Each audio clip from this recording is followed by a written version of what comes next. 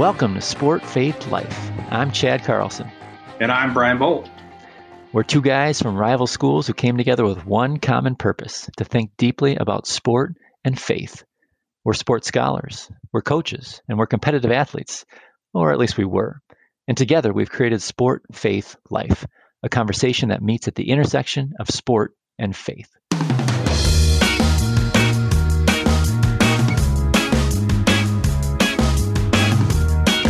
Today on Sport, Faith, Life, we welcome Kristin Groth Kalabeck, Associate Professor at the Norwegian School of Theology, Religion, and Society, where, among other things, she studies the intersections between vulnerability, faith, and sport. A fascinating topic, suggesting we may actually find strength in being vulnerable in sport. Lots to cover, so let's get started. Well, we're so excited to have Kristin with us today. Kristin, tell us a little bit about sport in your life. Yeah, I'm from Norway, so I'm basically born with my skis on my feet, I guess. So cross-country skiing, it has been and it's still an important part of my life. And as a child, of course, in weekends I went cross-country skiing in the winters, but in my everyday life, I went to the gymnastics. And as a teenager, I started to play soccer. But honestly, soccer was for me mostly about the social thing, I guess. I come from a small village, and it was not really many sports to choose between. And all my friends went to soccer, so also I started to play soccer, and I really like the social thing about it. But I never got really, really good in that. I loved running, though, also when I played soccer. And running has been kind of the sport that I have been doing from I was a teenager and up until now, and increasingly more and more, especially the last 10 years I've been doing a lot of long distance running and really, really enjoyed that. And then, of course, as a mother, sport to me right now is also about following up my children in their sport activities. And it's also about, hiking, going hiking with my family. And I think, Brian, you have a dog too, right? Who loves to... Yes, I do, yes. Join you for sports. And also my dog, like this morning, I was going on a cross-country ski hiking or ski exercise. And when my dog recognizes that I start to put on my cross-country clothes, he's just totally into it and jumps up down and eager to come with me. So yeah, I think that is my sporting life right now. Mm-hmm. It sounds pretty rich. I think there's plenty we can get into a little bit later. Thanks for sharing that, Kristin. How about faith in your life? Yeah, faith. I grew up in a Christian family, and I was baptized into the Church of Norway, which is a Lutheran folk church, a Lutheran church. And I'm still a member of that church.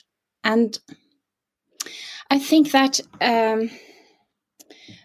when I think about it, Christian faith, and especially some of the stories in the Bible, have been kind of formative in my life. For instance, if you think about, let's say that a story about the Good Samaritan, it's one of the stories that has contributed to shape the way I look at the world and how I orient myself, my values, and how I relate to other people, or at least how I would want to relate to other people. I also think that the concept of grace has been important to me. And then not at least grace in terms of how we relate to one another as human beings. I believe that to meet one another and ourselves with grace and with compassion is one of the most important things we can do in life, and also in the context of sports. Yeah. Well, Kristen, that is really well said. We really appreciate the way that you frame that, and it helps us get to know you a little bit. One of the things we like to do also is ask a question about a hobby, and you've already told us about cross-country skiing, or something else in your life that helps the audience get to know you. Just like you, I like to go out and cross-country ski, and my dog gets more excited than anything. Is there something else that you might point to say, hey, you know what, this is also a big part of my life? Yeah, a big part of my life. I might have to disappoint you when I say that I want to mention running again, because running is actually, I think, I remember one of the kids were going to interview me when she was younger. She was, I think, around 8 or 9 years old, and they were going to interview their parents. And she asked me, "Mom, what's your hobby?" And I said, "Oh, really? I don't think I have any hobby. I have you, the family, and work, and friends." And she said, "Oh, really, Mom? You do have a hobby, and that's right." And yeah, right. That's totally true.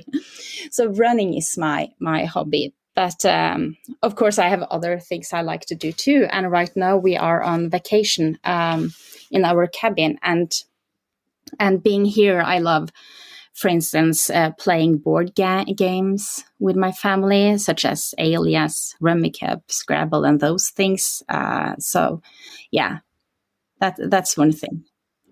Well, that's a terrific transition, too, to try to launch us into this conversation that we wanted to talk to you about. We really appreciate your interest in sport and faith, and also your scholarly work. And that's what's really exciting right now. There's a new book coming out from Routledge, which is called Training the Body, Perspectives from Religion, Physical Culture, and Sport.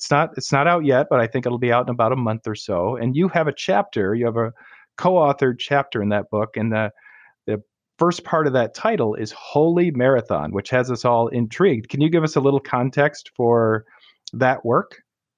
Yeah. The starting point of that work was actually, I was going to Frankfurt Marathon some years ago. And before I went there, I looked into the program of the weekend, the marathon weekend. And something kind of surprised me. And that was on Saturday evening, the evening before the marathon event, or the marathon race. It was two things on the program. It was, the pasta party, where you can load up with carbos. And then there was one more thing, and that was a Christian ecumenical service. That was actually part of the official program of the marathon.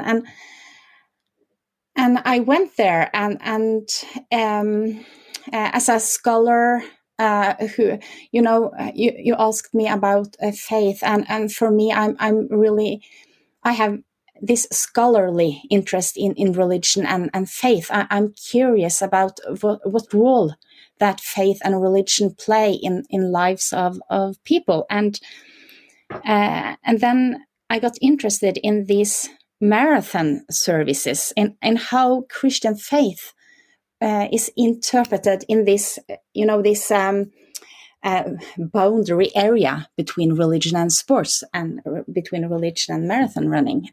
So when I went home from this Frankfurt Marathon, I started to collect sermons, both on the internet, but also by contacting people who I found out that had been holding such sermons, because I found out that such Christian services, it was not unusual that they were actually held in the context of a marathon run, and also other international sporting events.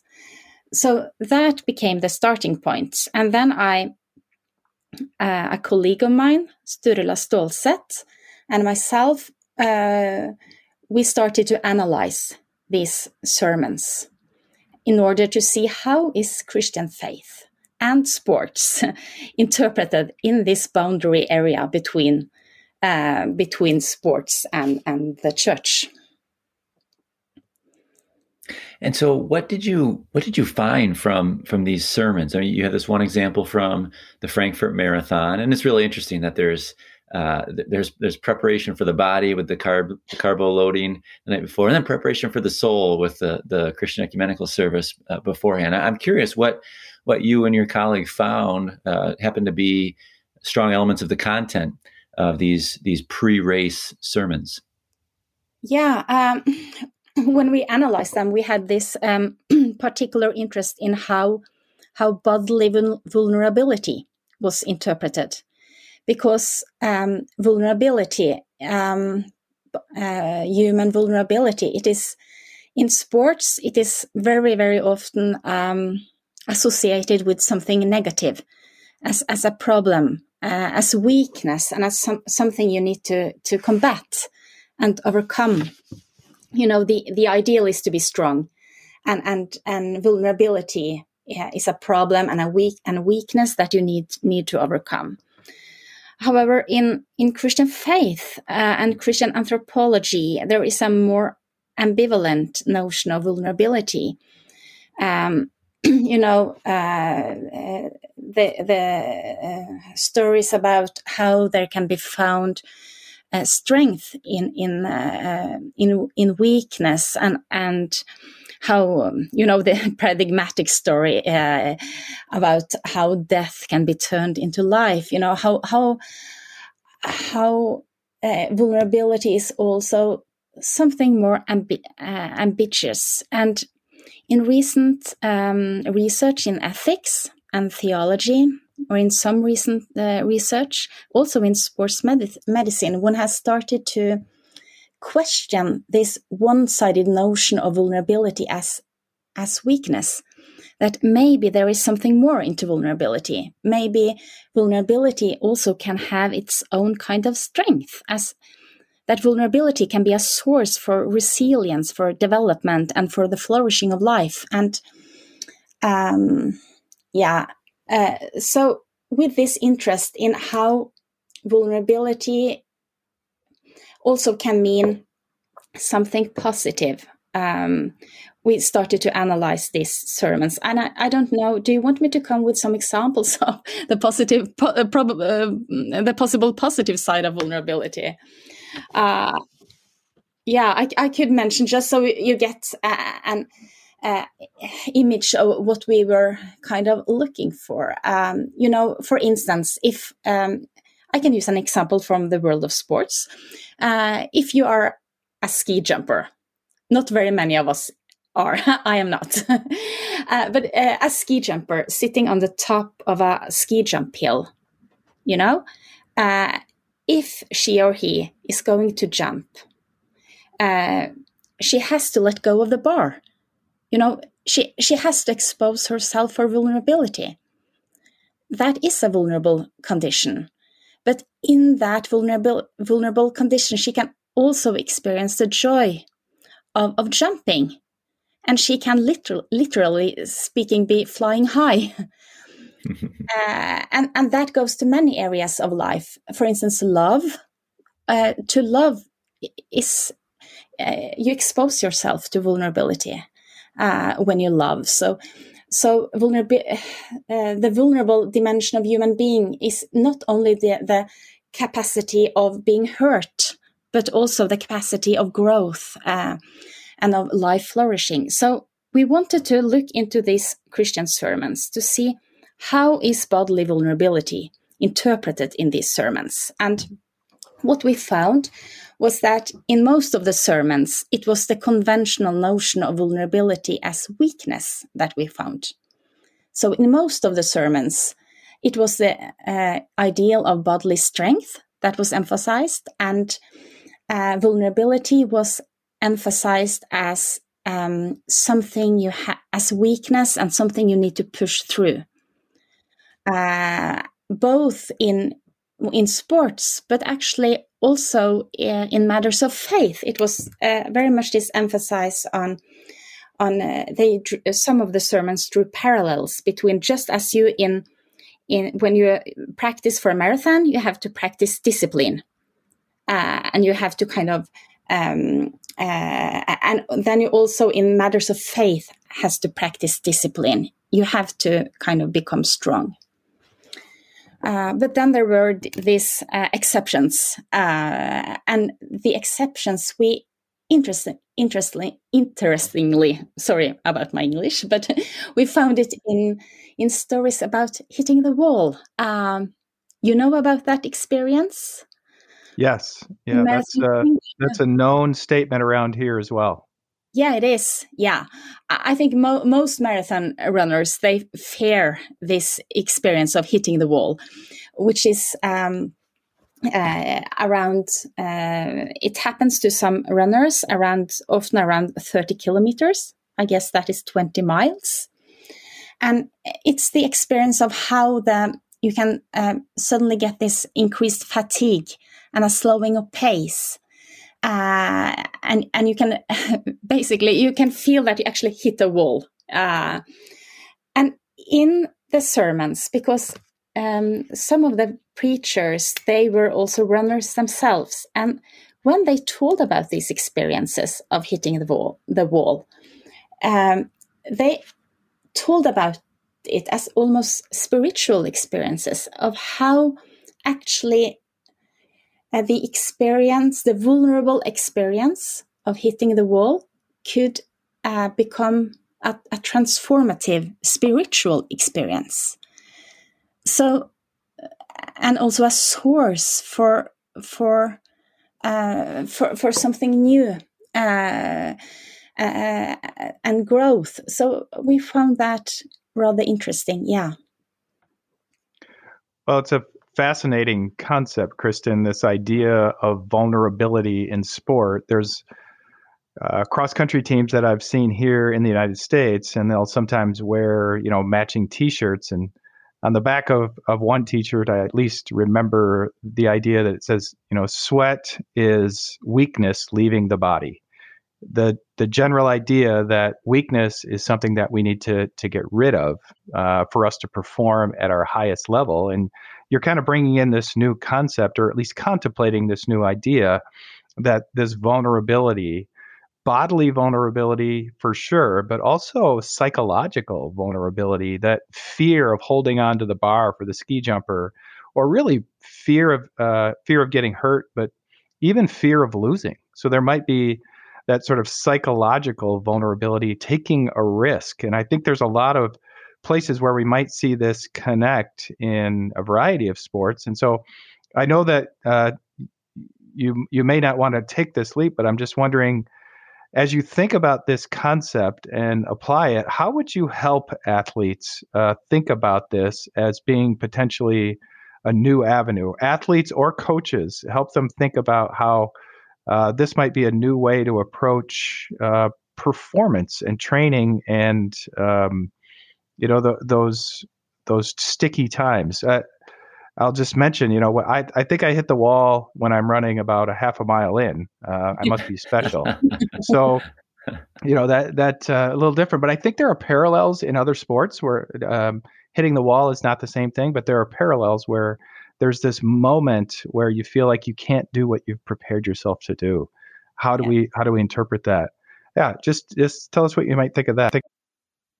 Actually, I got some help in thinking about that, because I've been thinking a lot about that recently, and there are some few sports studies, some studies in sports medicine that discusses this, and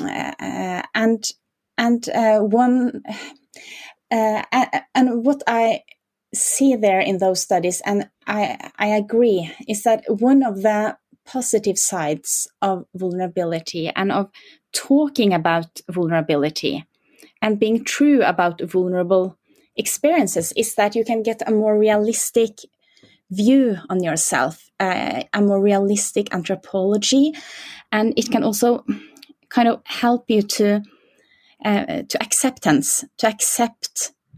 also those feelings as part of what it means to be be an athlete. And if you talk about it like in a team, in a soccer team or another kind of sporting team, if you talk about vulnerability, that might also create a culture for sharing.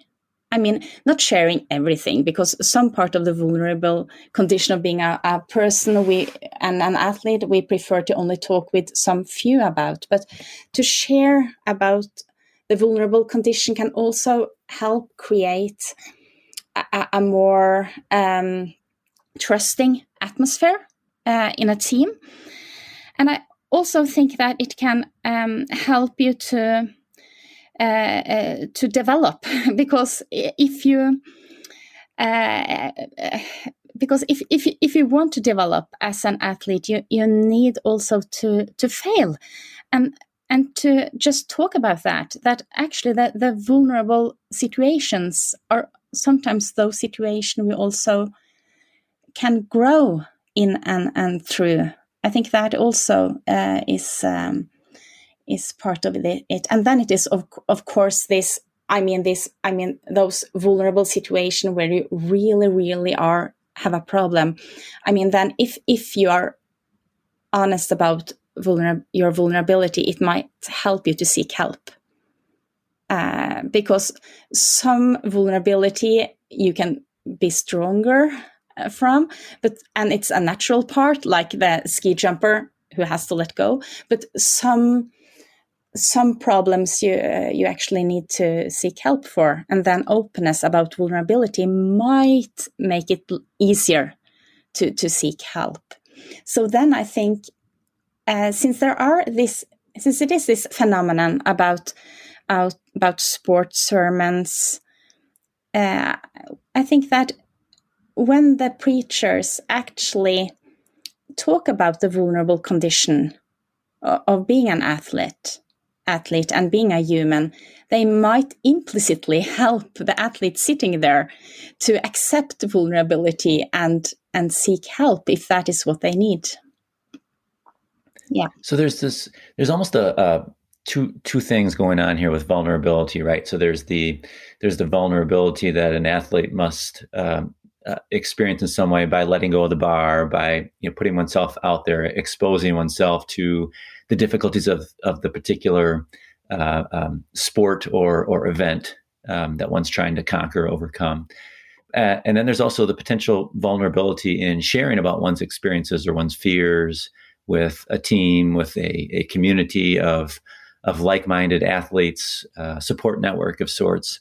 Mm-hmm. So I'm wondering if there's anything unique about distance running, about running marathons that would maybe allow an athlete to experience vulnerability as strength, or vulnerability as something that's really a positive feature that would maybe be different from, let's say, a team sport or even a running sprint. I guess it seems to me that in distance running and marathon running, most people enter the event knowing they're not going to win. And so that provides a different sort of telos or goal, right? Sometimes the goal is just to finish or to not hit the wall or whatever else. And so what a marathoner might be exposing oneself to is whether I can do it or not. In most sports, we enter into the event saying, yeah, I know I can do it. I'm wondering how well I can do it. And I suppose that might be a part of it as well. But I'm just wondering, Kristen, from your experiences, is there something unique about marathon running, about distance running that would help us maybe more specifically understand the positive elements of vulnerability? That's a really, really good question. I think one of the special things about marathon running is that you do it by yourself for a long time, and that is of course the same as in many individual sporting activities. The marathon running, you do it for quite a long time, and of course the elite runners, they finish in just a couple of hours. They run really fast, but for amateur runners, they run for a long time. someone even run for 5 hours, and they are going to keep their body in motion for all these hours. So it's kind of you have to keep on the motion for a very long time. So I think that is one of the special things about both marathon running and all long distance running and other activities. So and then it is this hitting the wall experience that so many tell about, and that can be, that is special maybe for marathon running and this what we at least see that some report about or some tell about is the experience of how being brought over the wall, how someone can feel that they are carried over the wall through the sharing of others, or through some music they are listening to, and that can for some be a transformative experience. And what we saw in these sermons was that for some Christians it could be also a Christian spiritual experience. But it's, of course, someone has to quit during the race. So the experience of vulnerability is not always good. For some it can be hard. You have to quit in the middle of the race because you cannot, just simply cannot finish. And also then I think it's important to have some resources with you to think about what does this mean, and how can I cope with those moments of life, both when I run and in other situations in life, when I feel that, okay, this didn't work out as I hoped it would, and I've been training for such a long time and still I couldn't finish, and what do you think then? And then I think to approach one's own and others' vulnerability also with compassion is important, to show oneself some mercy, and compassion. I think that's important. Yeah, I appreciate the way you said that. It's really tempting in sport to take something even like vulnerability and turn it into just another, in some ways, manipulative tool to try to get to the end of, prosperity, right? This guarantee of prosperity. So in this weakness, there's strength. I think there is some possibility there in sport, but we have to acknowledge that every time that you set out in sport, there's the possibility of failure. There's the possibility of losing. There's the possibility of injury. And that risk in and of itself is what we voluntarily engage in, because often it's the other side that we're hopeful we can get. We're willing to pay the cost, that potential pain, to be able to experience that possible joy on the other side. And that to me is kind of that mixture of sport where, as we talk about this from a faith perspective, you don't always want to take that into it'll necessarily get you over the wall. Sometimes that wall will just knock you down, and it's a very important thing to acknowledge.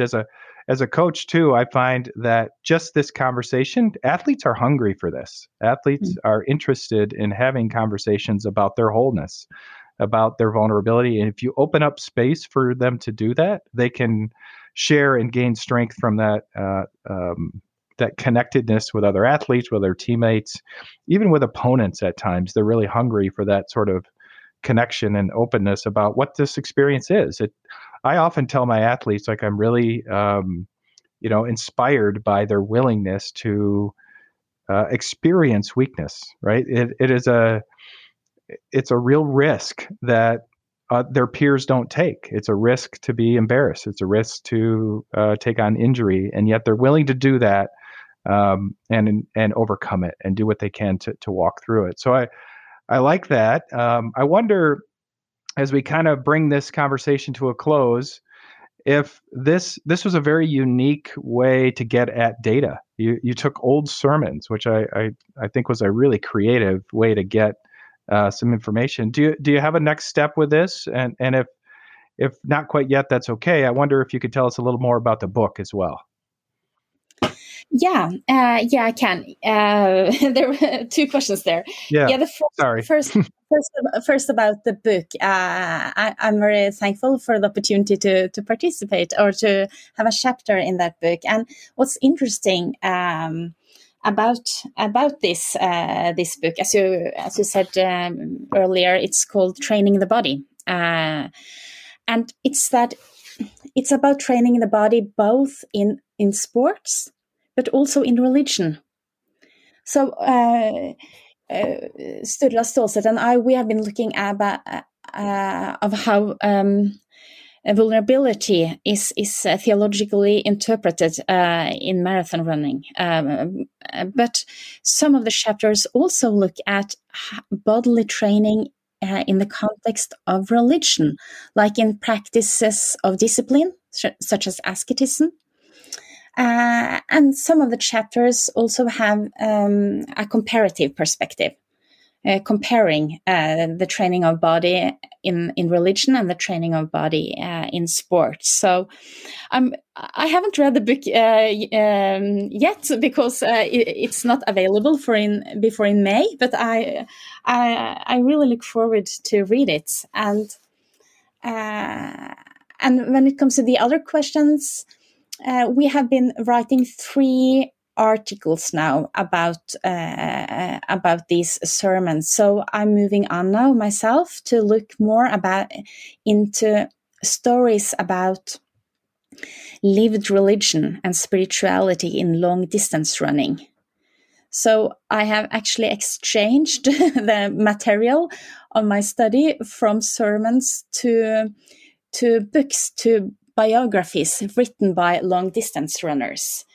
And that project I also do together with a colleague, and this is together with Dagmar Dahl, another colleague of mine. So that is a project I'm working on now, and hopefully we will write a book about spirituality in long-distance running. That's the plan. Well, that is something certainly for us to look forward to. That's great. And we'll have to have, when that book comes out, back on the podcast, that would be wonderful to talk to you again. It's been great to get to know you, to spend a little time hearing about you and about your work. And we just really appreciate having, I think, our first Norwegian on the podcast. So thanks very much for joining us. And thank you for inviting me.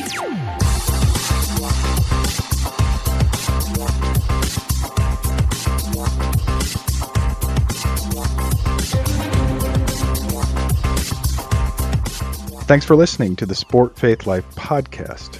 Find previous episodes at sportfaithlife.com and on Apple Podcasts. We're releasing each episode with a blog post authored by our guests, so you can find the blog for this podcast and other posts at the same website, sportfaithlife.com.